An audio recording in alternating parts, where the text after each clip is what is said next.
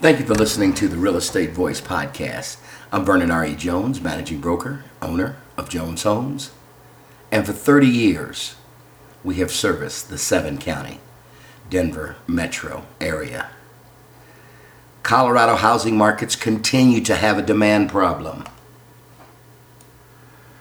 Well, having shrugged off any potential effects of the past year, including COVID-19, massive unemployment, economic uncertainty, and the typical seasonal fluctuations, Colorado's housing market continued an historic run through the month of May, according to the latest data from the Colorado Association of Realtors.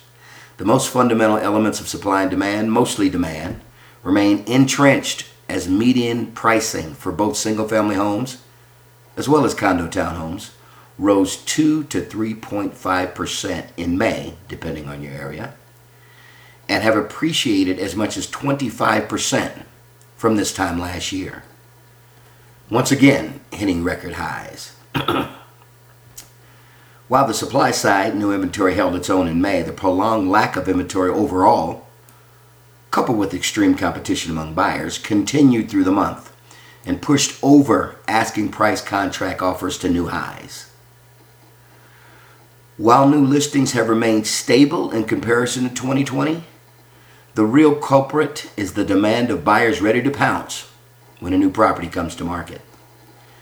Circumstances have driven the Housing Affordability Index, by far the most talked about aspect of housing conditions in any corner of the state, to record lows.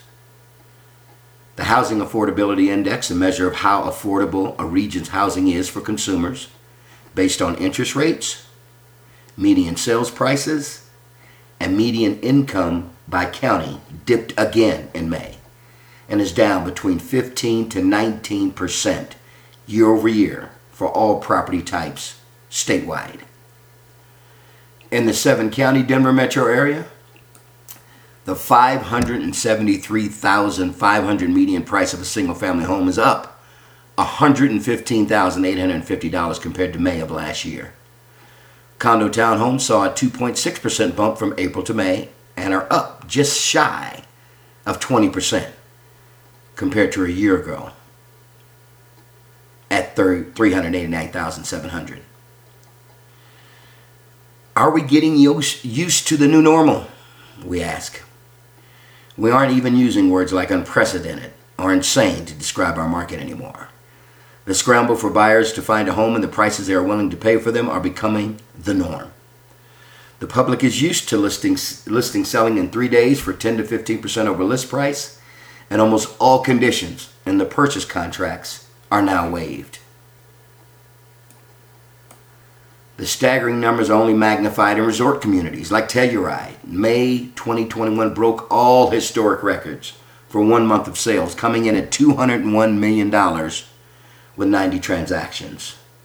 And no, this is no typo.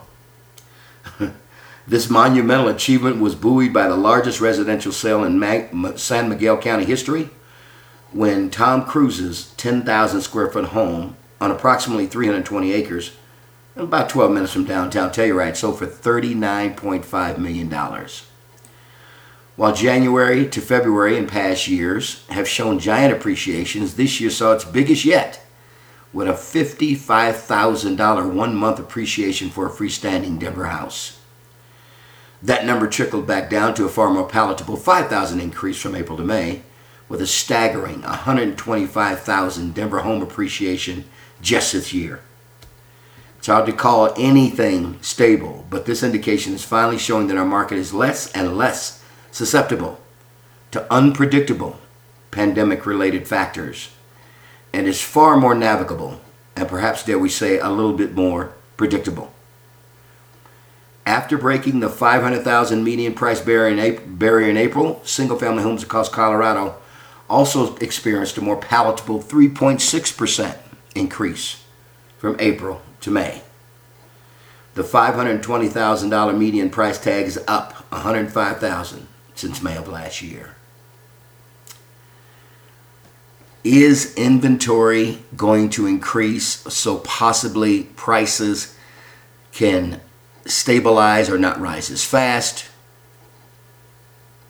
That is unpredictable at this point. Lumber costs, which have been a monster to new home builders, has finally come down 40% from its May high. If you're looking to buy or sell, please call us at 303-359-8218. And if you have any additional questions, you can call us at that same number. Or you can email us at vernon@joneshomesonline.com. As always, thank you for listening to the Real Estate Voice podcast.